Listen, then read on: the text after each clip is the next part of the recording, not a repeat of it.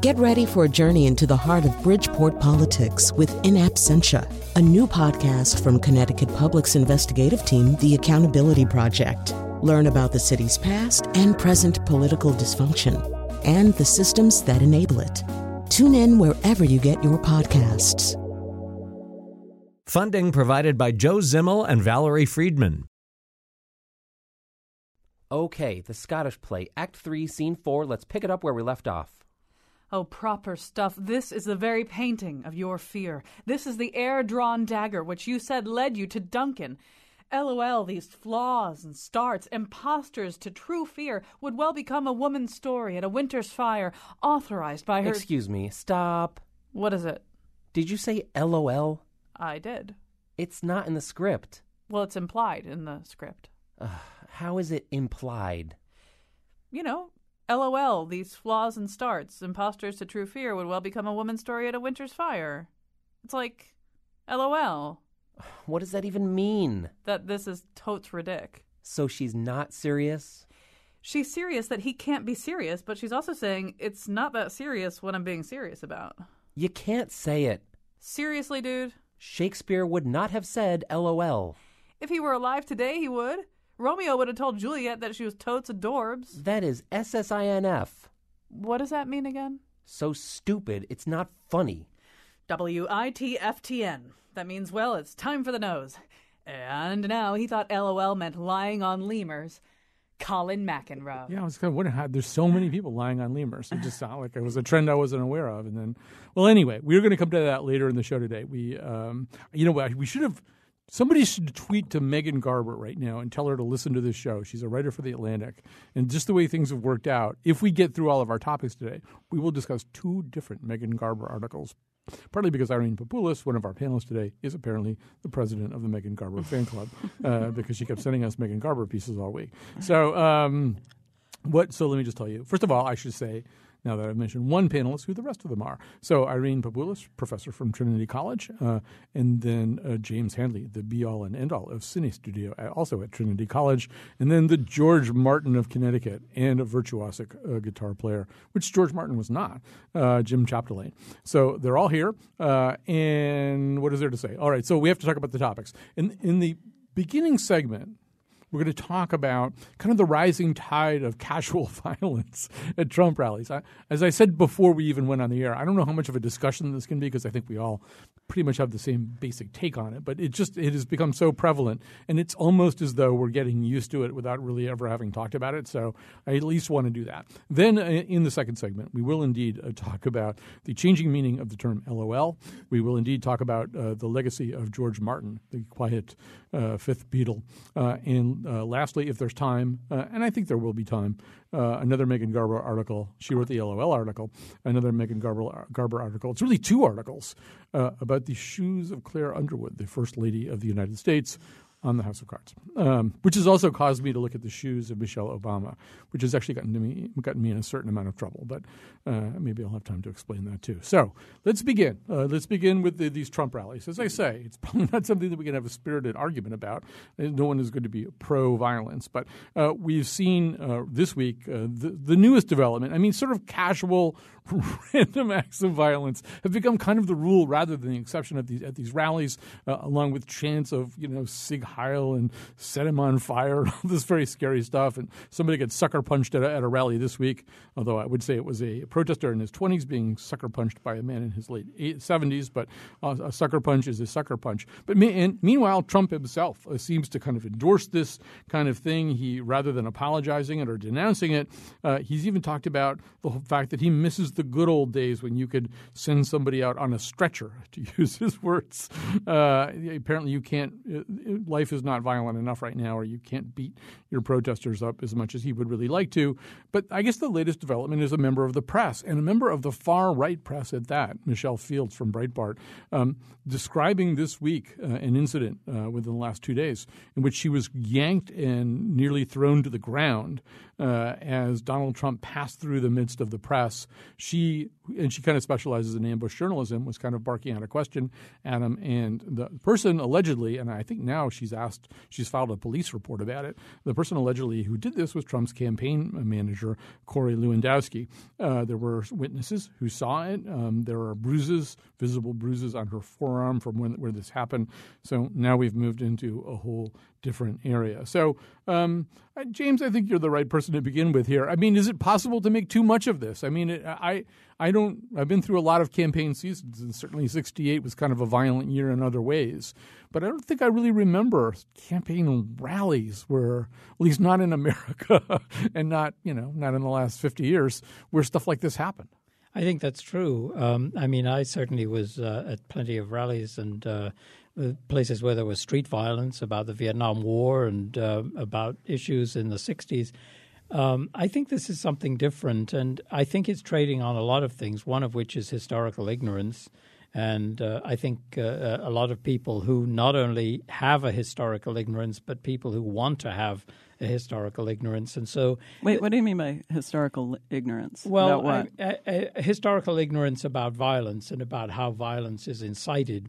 And in particular, I'm thinking of the Weimar Republic and the demonization of certain groups of people, Jews, homosexuals, artists, people who fitted a certain category, which it was possible to say, I guess the current term to describe it would be a dog whistle, to say, don't worry, we're going to sweep these people out of the way, like it's okay. It's empowering people who actually have violent impulses and they're very angry about things. They're angry about things like, for instance, same-sex marriage. And they will think that, okay, we're going to find a way to get around this. We're going to somehow change the world back to some imagined past that was more pure and that we shared the values that way. And I think it's directed at black people. It's directed at people who don't fit within a certain category. The list is very long, and I think that in the case of Trump, he himself is sort of like a clown prince, but I think that he's also surrounded by a lot of people who are doing exactly that.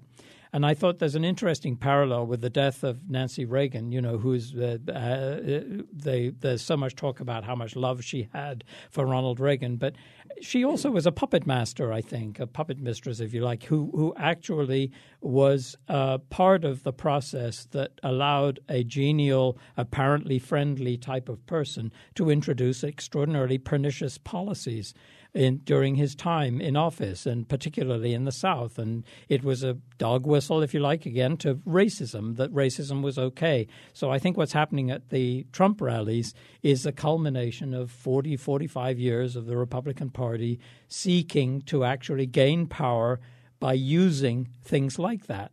And that, to me, it makes my skin crawl, frankly. And I think that if somebody can get beaten up at a political rally in this country, alarm bells should be going off, and I don't think they are. Or they are, or they should be. Yeah, I think we should sound them if they're not going off yet. Yes, I completely agree with you, and I think it was interesting to watch just the video of the guy that got sucker punched, which, by the way, what exactly is a sucker punch? We hit you when you're not looking, right? When you're not paying attention. You're not paying attention. A fight has not been declared. Right. It's just somebody randomly punching you out of the blue. Like Colin, what are you doing? Right. Colin, no. I don't know why I kept looking at Jim for a definition. I would know. You've played in a lot of bars. But I have played in bars. I have seen the sucker punch employed, also called a cold cock. Yeah. All right, Bam. So it's like you are a sucker because you didn't see it coming. Yeah, you have no idea it's coming, and kablam. Yeah. But, when you look at that video, you see, first of all, that appalling sucker punch in itself, but the whole thing looks like this chaotic, like the guys aren't listening. There's Trump, halfway, a mile away giving his speech about how, great he is and everything. And then you have all these people and there's all this restless energy and moving and standing up and punching, it's sort of like this violent, it would be really, really scary to walk into. I feel like it would be really, really scary to walk into an atmosphere like that. And that's becoming mainstream for a certain, I just feel like there's this civil war, though, between people like us who, don't, or at least we want to think that we would never condone anything like that, and the people that go to the rallies and that he fosters, who are just kind of like so maybe I don't know if it's historical ignorance or historical. They want to stamp out people that whom they decide are not worthy. And even that right wing woman that got knocked down was asking a question about affirmative action. It's like, so there's certain topics you can't even bring up. It was just unclear that she got roughed up because she was asking that particular question. But it has been an interesting dance to watch, Jim. This is Breitbart. This is the media outlet Breitbart. So this is probably ideologically about as close to at least the far right version of Trump's politics. Sure. And we have to acknowledge there are kind of multiple versions of Trumpian politics. But as far as close to the far right of this as could be, and also Trump has enjoyed a somewhat cozier relationship with the press than he might otherwise because he's just sort of good for revenues, good for interest. I think it was Les Moonves, president of CBS, who said he's bad for the country, but he's good for business. Right? Yeah. I mean, that's pretty transparent right there. I'd like to point out that Irene and James just made the list. I think who's ever making the list, you guys are on it. So we'll go to the rally together. Yeah. So I'm going to go on record and say I'm all for sucker punching, in case anyone's listening. Now, I wonder, did Trump plan to get this far? And we've talked about, is there anything he can do or say, or his proxies do or say, short of somebody getting killed at a Trump rally, which is not beyond the even that, and even that'll somehow be brushed off. I don't know. I think I'm he laughing, could but I say think you're right. anything. I think first of all, I think somebody's going to get badly hurt in Where one of these is situations. the line? Where's the line before somebody says, this is getting really out of hand? And also, after they punched the guy, the people came and carried him out as though he were the one who was at fault. Right. That was just the assaulter has since been arrested. Right. Well, remember that some of the first incidents that happened were from Trump's own security people. That's right. Who were beating people up. Mm-hmm. This was not something that came out of nowhere. I mean, if anything is a telegraph to the potentially violent people in a crowd that it's okay, is for your own security people to smack somebody. People covered with Trump stakes, just walking around smacking people with them. Exactly. And then you have the factor of the entertainment value of this, which is fully exploited by the media. So it means that we don't really have a serious discussion about why did this happen in the first place by somebody employed by a political candidate for president of the United States. How was that okay that they beat somebody up in the street? This needs to be something very seriously addressed, and I really don't think it has. And it seems like he's deliberately not addressing it. He is addressing it. Why would he if he's not addressing it negatively? Yeah, exactly. Yeah. I thought the article in the Times today about people being afraid to have their kids, or not afraid, but, how do you talk to your kids about Trump, and wanting to shield their children from having to see those things. And it made me think about, so those were sort of the people that read the New York Times and, but I was thinking about all the kids who go to those Trump rallies and are being taught that that's how you behave, like you just, it's a black and white world in the sense of like good guys and bad guys. If you don't like people, you can punch them. That's what people do. And so there's those kids who are learning that. And then there's the kids who are being sheltered from it. And those kids are the ones who are going to say, wow, we didn't know. Why is Trump acting like this? We don't get it. And they grow up that into politics adults who is say that. Fun. That's his defense. Yeah. He said, we're having fun at our rallies. And love. We're showing love. Jonathan McNichol makes an interesting point, too, which is that, and I'm sure, James, you've contemplated about whether to show the recent movie about Stanley Milgram and his experiments. So Milgram down at Yale, did these experiments, which basically prove that it's relatively easy to incite people to do violent things as long as you provide some kind of sheltering rubric of authority, right? If some authority figure tells you it's kind of okay to do something, a reasonably peaceable person, a person not given to even doing these kinds of things, will commit atrocities. Oh, it's Betsy who's telling me this. Well, whoever's telling me this, it's a really good point. Well, I think it's also that's an indication. It goes back to this thing about ignorance of history. I mean, that there's a large sector of the population that doesn't read stuff like that, doesn't know stuff like that. But I'm sure that there are plenty of people in political circles, including in Trump circles, who say, well, if this is a lever we can use, if we can actually get attention this way and we can empower the people who are supposedly so quote-unquote angry, but actually incite people. It's a lever to get power. It's a lever to get control, and it can be very cynically used. And when you have a large number of young people, for example, who are not really aware of some of the history they should be aware of, it's really an opportunity to exploit, which they're doing to the full. Yeah, not to mention just knowing how our government, where our government is supposedly about deliberation, getting different points of view, listening to different points of view, and so it's moving to another kind of form of government right there. Well, exactly. And in ignorance of the Constitution, you've got people who are actually talking about the nature of the Supreme Court as if it was something to be got around. That this was just a hindrance to the true destination of America, which would be a place where these horrible things about expanding opportunities and affirmative action and all the things that the far right hates, that somehow this can all be gotten away with and it could be all swept away if somehow you can just convince the public that the Constitution doesn't matter, that if you're a judge in Mississippi or Alabama, you can say, well, just don't obey the Supreme Court, just have it the way we want. Even more is flipping the script on the Constitution and sort of auto-tuning the Constitution. Exactly. Very good. Yes. So I think really these guys, Ted Cruz especially, is like the T-Pain of the Constitution, where he's got his auto-tune mic on and everything comes out Constitution, but it's really contrary the to exact the opposite. Anyway, my thought about all this is, look, if they want to talk about that, if they want to debate that, if they want to take those positions, that's fine. But we have crossed some kind of line here. But no punching. No punching, no hitting, no kicking, all that kind of stuff. All right, we are going to have to take a break here just so we can get to our other three topics. Derek from Windsor, thank you so much for calling in, but we're kind of at the end of this topic. We're going to move on, and we will, and we'll be back.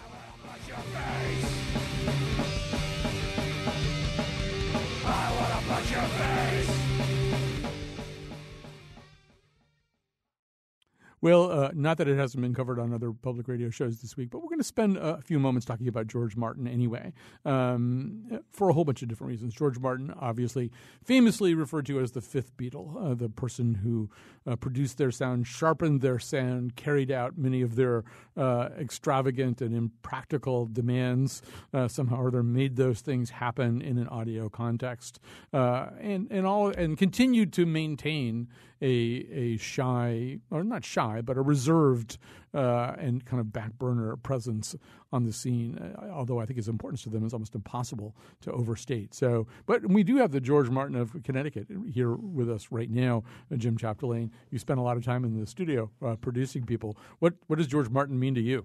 Well, he is the clear point of demarcation where pop music changes forever, I think. Up to George Martin, there's pop music being documented, and then George Martin takes the studio and makes that a fifth instrument, another instrument. It becomes a painting instead of a document. And I think a lot of it comes from his background producing comedy albums like Spike Milligan and Peter Sellers. I actually looked up when Alvin and the Chipmunks began. That was 1958. That was tape manipulation, right? Right. George Martin, up to that point, had either been super commercial, hilarious things that tape manipulation got, or super avant-garde collage type things. And he took it and made it commercial. And he took the Beatles and said, Please Please Me shouldn't be a Roy Orbison ballad. It should be this pop thing, and you need to write an intro. And he sort of gave them a musical discipline that they didn't have prior to that, and they were eager students.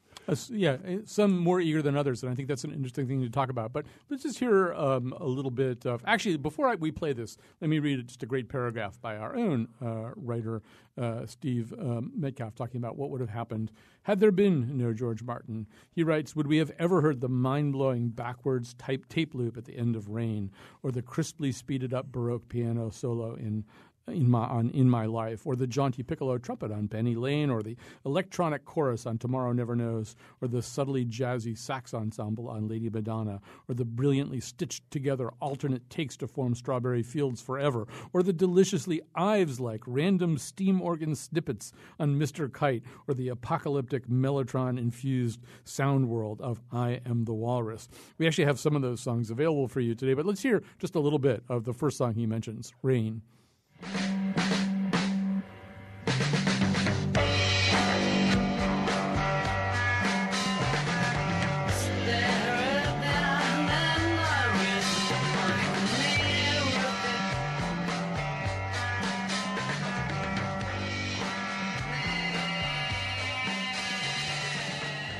That's how Rain winds down. And, Irene, one of the conversations that I was having with somebody else from our generation today was about, why is this still so exciting to talk about? Like, the Times had these 5 songs yesterday that Martin worked on, describing exactly what he'd done, how he'd negotiated things out with John and Paul. And I'm just reading them like they're today's news. They are every bit as exciting still. In a way, I wouldn't read stuff like this about any other band. Yeah, I mean, it's in our DNA. I mean, even just now when you read all the lists, I could hear all the things you meant that Metcalf mentioned, and it's just so much a part of our lives and our past, up to the present. We can't help it. People of our generation, it's true. And though there's a lot of young people that love the Beatles too. A lot of the students that I have and everything, love the Beatles too. So maybe it's not just we can't even claim it for ourselves. There's just something magic about that music. Although, James, one of the thoughts that I had today, too, was this is at a moment, just to build even on what Jim was saying before, this is a moment at which 5 or 6 or 7 people really could change the DNA of pop music, who could take pop music and push it in an entirely new direction. There was enough space to do that in. So you've got the Beatles plus George Martin plus maybe Brian Wilson, just to take this whole huge hurtling engine and make it veer off 35 degrees in a different direction. I'm not sure anybody could even do that now. I mean, Radiohead may be brilliant, but there maybe isn't the space to do that kind of thing. I don't think there is quite the same space. I mean, I think something the thing that was so special to me about George Martin, I like the allusion to the idea of a painting, of the music becoming a painting, that he was a person who saw detail as being the framework for the substance, if you like, that all of these details of the way the music was expressed and using tricks that were becoming available with tape and with various manipulations, he was able to not just use them as devices, but to enhance. And I mean, I think some of the things that were going on with the Beach Boys, there were similarities there. But George Martin somehow had a large sense of music, clearly a sense of classical music, and the currents of music that were within the Beatles' music that wasn't just pop music. There was more embroidery to be done there. And I think that is something that is a person. It comes from a person. One of the things that would be difficult now, I think, is that there are so many tools, really, for creating something out of, say, just a simple song, that it's a much harder job, really, to make something distinctive that doesn't overwhelm what has just been created. Or that hasn't been done repeated. That isn't cliche. That isn't and cliche, maybe even yes, something that he made cliche. Right. There's all these, like, now there's all these remixes of everything and remixers. So in a way, maybe it's using that. It's trying to somehow make use of that skill to make a new song out of a song that's already there. Let's actually hear a little bit more George Martin production. This is Tomorrow Never Knows.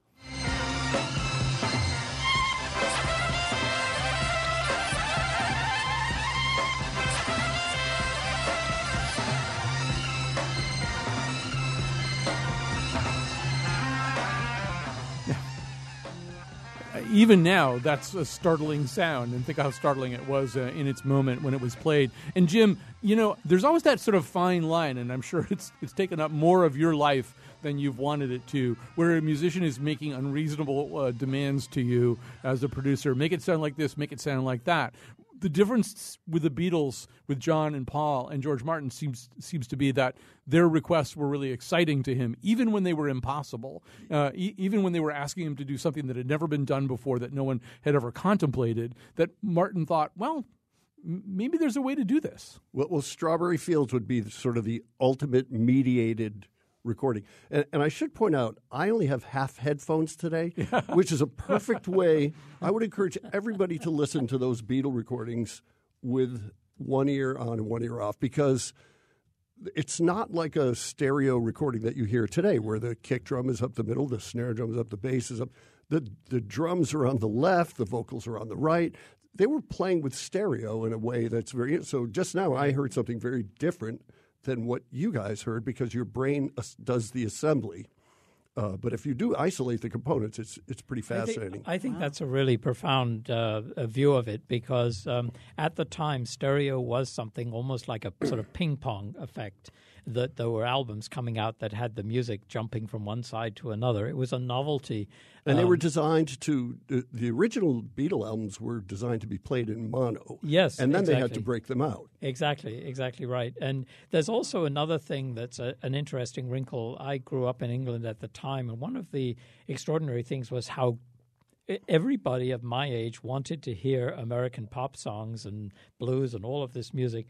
The BBC wouldn't play it. The BBC was the only source of music programs, and they wouldn't play it. They wouldn't pay the royalties. So they had house bands copying everything, which always to us sounded really lame. So what did we do? We listened, I hate to say it, to Jimmy Savile and his shows on Radio Luxembourg, which transmitted to England, and people listened to that, and that's how they heard the music.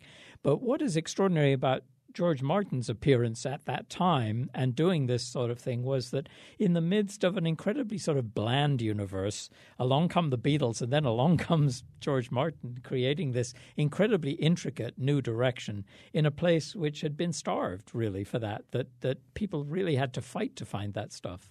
Yeah, and you do wonder what they would have been like without George Martin. That, they would have been vibrant and musically inventive, but would they have been good enough to cross the Atlantic? Would they have been more than just this, really melodious Mersey beat? Would they have even gotten a recording deal? Would they have gotten a recording deal? Because he rejected them once, and then his assistant took a shine to them, and finally they got in with him. One of the things that I enjoyed reading about today in this piece was that there was sort of a different dynamic between him and John and him and Paul. That with Lennon being kind of a visionary but not musically quite as virtuosic, Lennon would get these incredible ideas, and then he would sort of just demand that they be realized. And you talked about Strawberry Fields as being kind of the ultimate mediated version where Lennon just kept asking for more, and people were running around the studio. And they're speeding tape up and slowing tape down from two different versions to try to get the key to match. And whereas Paul was more, I think, the willing pupil, and it was kind of like, oh, you want to do this? Okay. And in fact, he's often the guy running around the studio playing the timpani or something. Right. Well, if you listen to Eleanor Rigby, that's the first time that they had really super close mic'd strings like that. Before that, strings were supposed to be this gentle, lulling, symphonic sound. It's jarring in Eleanor Rigby. You can hear the rosin on the bow. You can hear it's a very aggressive sound. If you go back and listen to it now with that in mind, you'll hear like, wow, that became a new convention. Seems like, there's something so blissful about that. Can you imagine, being in that kind of situation where they all had their role to play, and they had this beautiful collaboration that created amazing things, but it sounds to me like they couldn't have individually done that. It was the collaboration. It was just that lucky accident or whatever it was that brought them all together, and it's just beautiful. I mean, we should all have something like that. Let's hear a little bit of the nostalgia of the song Penny Lane. And once again, as Metcalf points out, I don't think it comes out this way without George Martin.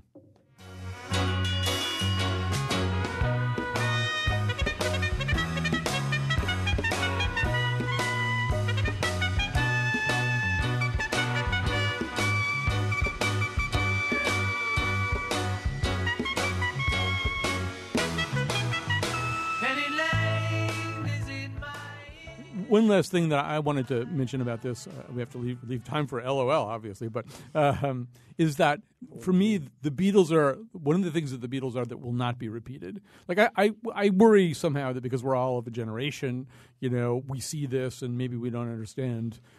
We undoubtedly don't understand the degree to which, say, hip-hop was a comparable revolution. The difference being that it took hundreds of people to accomplish that revolution, whereas I think the Beatles and Brian Wilson did it basically with 6 people. But that one thing that won't be repeated is that the most popular group of musicians in the world, the most popular band in the world by far, were also avant-gardists.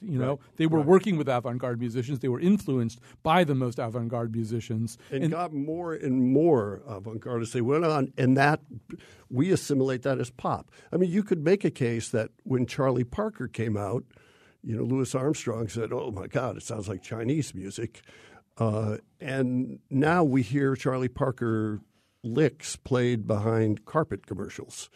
We eventually do assimilate these things that are initially avant-garde, but with the Beatles, they were so clever, and I think part of that is their eagerness to explore, and George Martin being capable of enabling them to do that.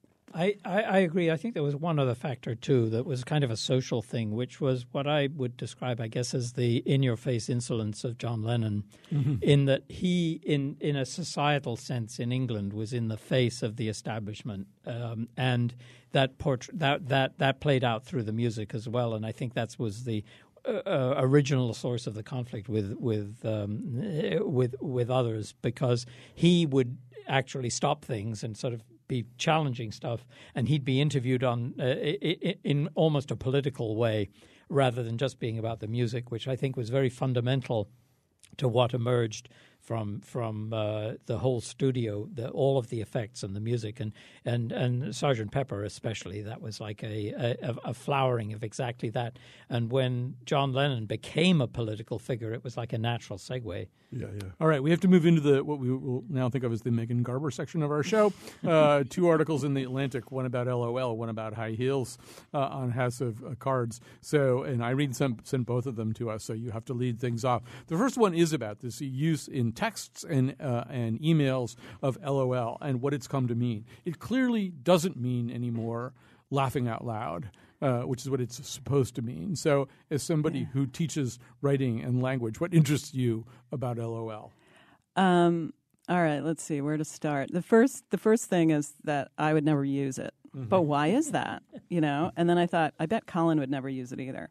And you agreed, right? I'm pretty sure I've never LOL'd. But then other people use it all the time. You have. I don't use it all the time, but I have. To mean what? To mean laughing out loud, or no, to mean the new real meaning? Reason is lots of love, right?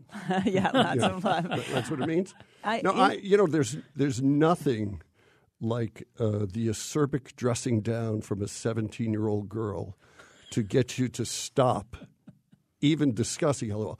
So LOL, and I know I'm injecting here, but according to my daughter, LOL is now spoken. It's never used. Yikes! I'm so sorry. It's usually a gesture as one knocks over one. OMG! It's spoken. Yeah. So, really? And it's Say spoken LOL? ironically and dismissively. Wait a minute. You mean actually So, with your voice? Either LOL or LOLs. Yeah.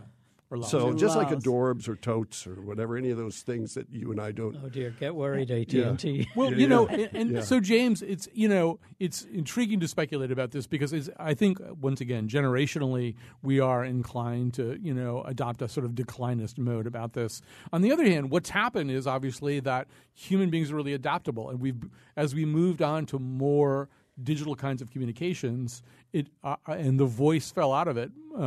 It was necessary, I think, to find some kind of new vocabulary to colorize what we're saying. I think that's true, and I mean it's about speed of communication. And I think for me, I enjoy the sort of floweriness of, in a way, of communication. I enjoy sort of like the act of writing or the act of having a conversation. And LOL, I feel I'm kind of like a victim of when somebody uses it. It's like double speak or yeah, something like that. right. It's like, okay, so you're not sort of, okay, this is an epithet kind of thing.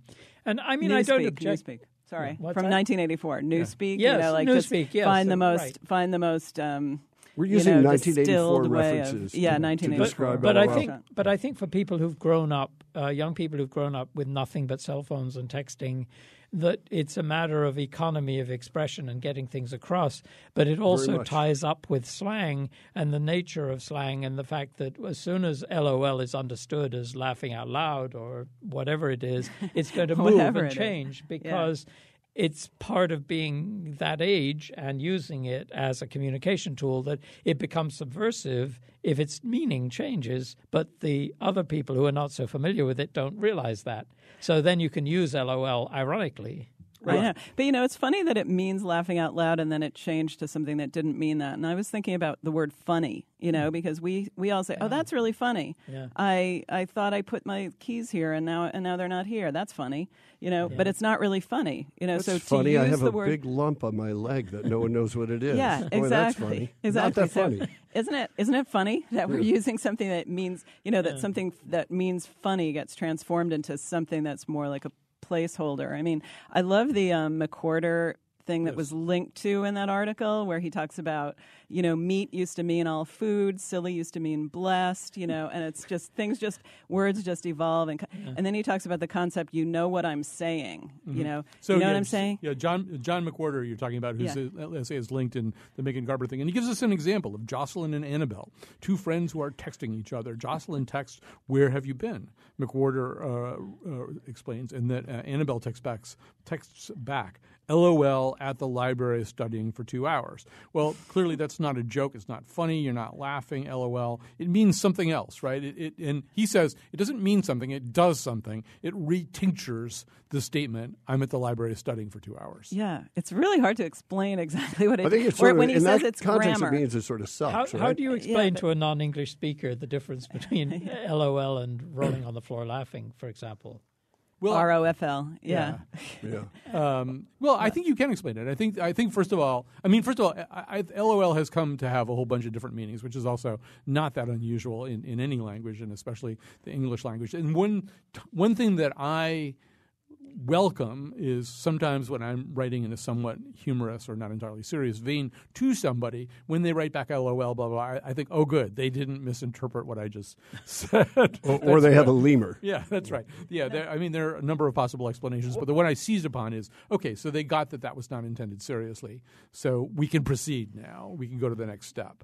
Okay, right, because there's something, he says something about it means sarcasm. You know, like there's an element of, it's kind of like I recognize the sort of irony of what I'm saying or what you're saying or something like that. Well, does that make you then want to use it? I mean, now after reading all that, it makes me feel like, oh, I want to use this too. Well, if you use it, you can only speak it. But what an opportunity for changing the meaning of it and using it ironically. Yeah, I mean, or it's like it can be a period at the end of a sentence. People are going to start using it as a defense in trials too. It's like an LOL.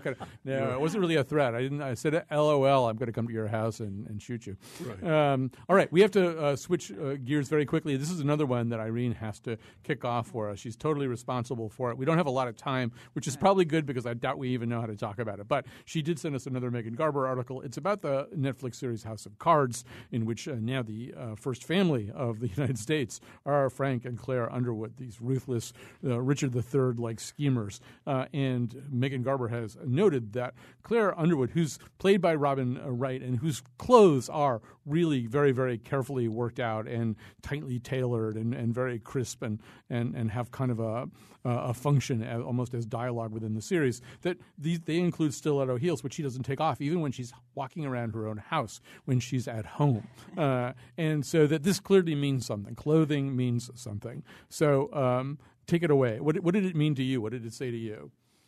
Well, first of all, part of it is Robin Wright is such a wonderful actor. She just does such a beautiful job with the character. So it means that she's held in.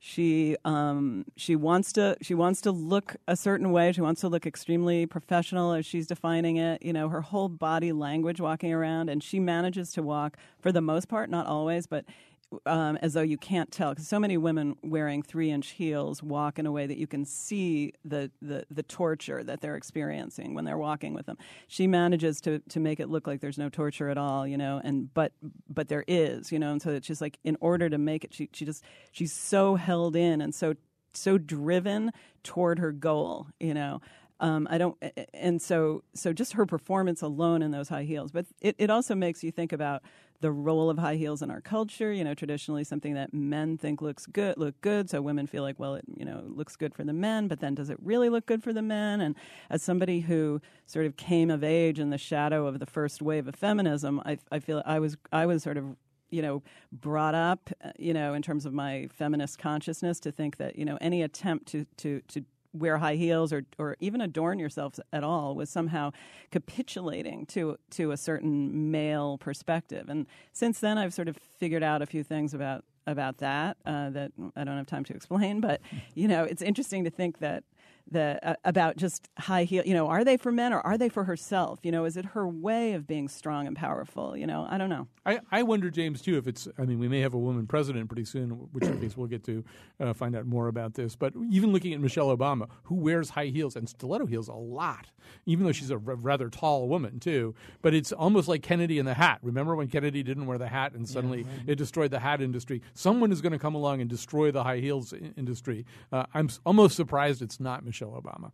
Yeah, I agree. I think it's something that's ripe for something like that to happen. But I think of, like how many more years is Michelle Obama going to do that? When she's no longer First Lady, is she really, past 30, your body structure gets to be a point where actually maintaining that sort of control using shoes. No, she's in really good shape. She had a little stumble. She had a little stumble yesterday. The Canadian First Lady had to kind of catch her. But she makes it look fun, though. She's so much the opposite of Claire Underwood, the way Michelle wears high heels. It's like a costume that has an underlying sort of message of control, which I don't think is always a positive thing. You mean being controlled? Or? Being controlled, yes. That the expectation that if you're going to be stylish and you're going to show off your clothing at the best possible in the best possible way. Well, okay, so that means you have to hold your body tight and you have to be sort of muscularly tense. And high there's heels. Control too.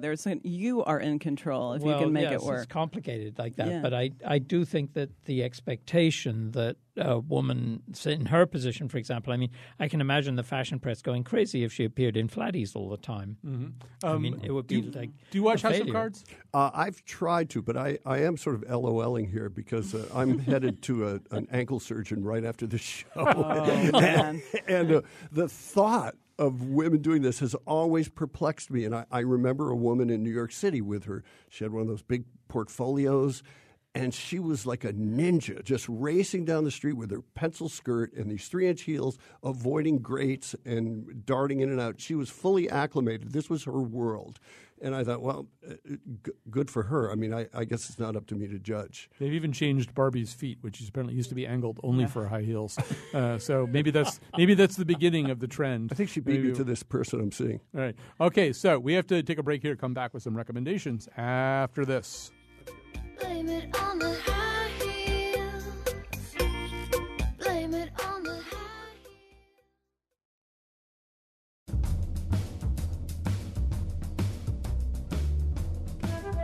Today's show was produced by Colin McEnroe and me, Kyone Wolfe, with help from Jonathan McPants, Betsy Kaplan, and Katie Tolarski. Greg Hill appeared in the intro and tweets for us at WNPR Colin. Our interns are Benjamin Esty and Alexandra Ingber. The part of Bill Curry was played by Kevin Spacey. For show pages, articles, and videos of the Here and Now staff, ROTFL, go to our website, wnpr.org/Colin. On Monday's show, we're back with news from the weekend. And now, back to Colin. Yeah, we'll come back on Monday with our Scramble segment. These days, it's rare for us to do a Monday Scramble without having to talk about something that happened in the current presidential campaign over the weekend. So I don't know yet what that will be, but I'm guessing it's going to be up there pretty high. So it's time to recommend things. Irene Papoulis, what have you got for us? All right. Well, speaking of that, my first thing is to assert all the values that are against Trump. Examine your inner life, cultivate joy, resist evil, look beyond the surface of things, love people beyond self-interest, Everything that is the opposite of Trump is good. Also, I'm going to the Hartford Symphony tonight, and I've been listening to Prokofiev's First and Fifth Symphony, and it's just so great to listen to a symphony a bunch of times, and then go to the Hartford Symphony and hear them play it. So I highly recommend that. Yes, you've been a devoted Carolyn Kwan and Hartford Symphony fan right along, and it's something a point that I've made previously too. Is it's not just a labor strike; it's actually a symphony orchestra. So they got through their wasn't a strike anyway. They got through their labor problems. Now you really have to support them, and they are pretty amazing too. They are. Carolyn's fun to watch. All right, James Hanley, what have you got for us? For an interesting reminder of a different perspective on women, we have at Cine Studio City of Women, a revival of Federico Fellini's film with Marcello Mastroianni happening upon a convention of women. And it's been fully restored, a magnificent restoration, plays Sunday, Monday, and Tuesday at Cine Studio. I'm going to that. And the other thing I wanted to mention, really a shout-out to the folks who exposed the water deal in Bloomfield and all the work they've been doing, and the incredible testimony to the committee that I guess was meeting today. And Beth Bai, the legislator who decided to make an issue of it. I think it's really extraordinary. Water is such a central thing to our community. We have some of the best water in the country, and a lot of things were happening in secret that shouldn't have happened. So a shout-out to all of those people and all their energy, I think, is amazing. As long as we're dipping into your schedule, too, you also have Carol playing right now, right? That's correct, yes. And you might perhaps want to know that Irene Papoulis at the Oscar party this year came dressed as Carol. It was so much fun. Oh. But one thing I discovered is quite a few people have not seen Carol, and if you haven't seen it, go see it at Cine Studio. It's great. It's a magnificent film. It's Todd Haynes is with a magnificent pair of performances, Cate Blanchett and Rooney Mara. And a nice side performance by Sarah Paulson, who's also doing some pretty interesting work right now as Marcia Clark in the O.J. thing on television. She's a really interesting Marcia Clark. All right, Jim Chapdelaine, what have you got for us? I have some funny little endorsements here.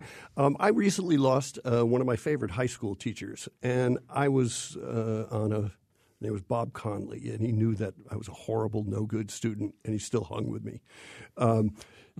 And in this chain email, this giant thing, I saw a bunch of my other high school teachers. So I just mailed them to thank them for putting up with my LOLing in class. And it seemed to make a difference to them. They seemed happy to get it. And my wife's a teacher, and so go thank your teachers if they made a difference. That's one. The other is to take a few minutes and listen to some Beatle records with one ear on and one ear off. Listen to I'm Only Sleeping and hear the first reverse guitar solo that you can now do with a foot pedal, and Penny Lane with the high trumpet. I mean, it's really like a whole thing of rediscovery. And it's surprising to me. I run into generations of musicians who hate the Beatles because of this sort of reverential pedestal that we're putting them on, but I still say they belong there, and I think if you go re-examine them, you will be rewarded. Do you have a favorite Beatle album, or is it just more if song by song? If I do, I went through 4 copies of Rubber Soul as a kid, and then Revolver came out and blew my mind. That's my sweet spot right there, right? The Rubber Soul and Revolver. Right, it's the age. It's our age. And I think it's also, I mean, there's things on those albums that if they were released today by Radiohead, you wouldn't think, well, this sounds oddly antiquated or something like that. Yeah, I mean, She Said sounds like some indie band put it out, last week or something. I mean, an awful lot of it sounds very freshly produced. All right, so I'm a poor recommender today simply because here's my lame excuse, which is that yesterday we finished up this tournament of book show that we do every year, which involves at least trying to read 17 novels, and so that's sort of what I've been doing most of the time. And I since we already sort of talked about them, I can't really recommend any of them now.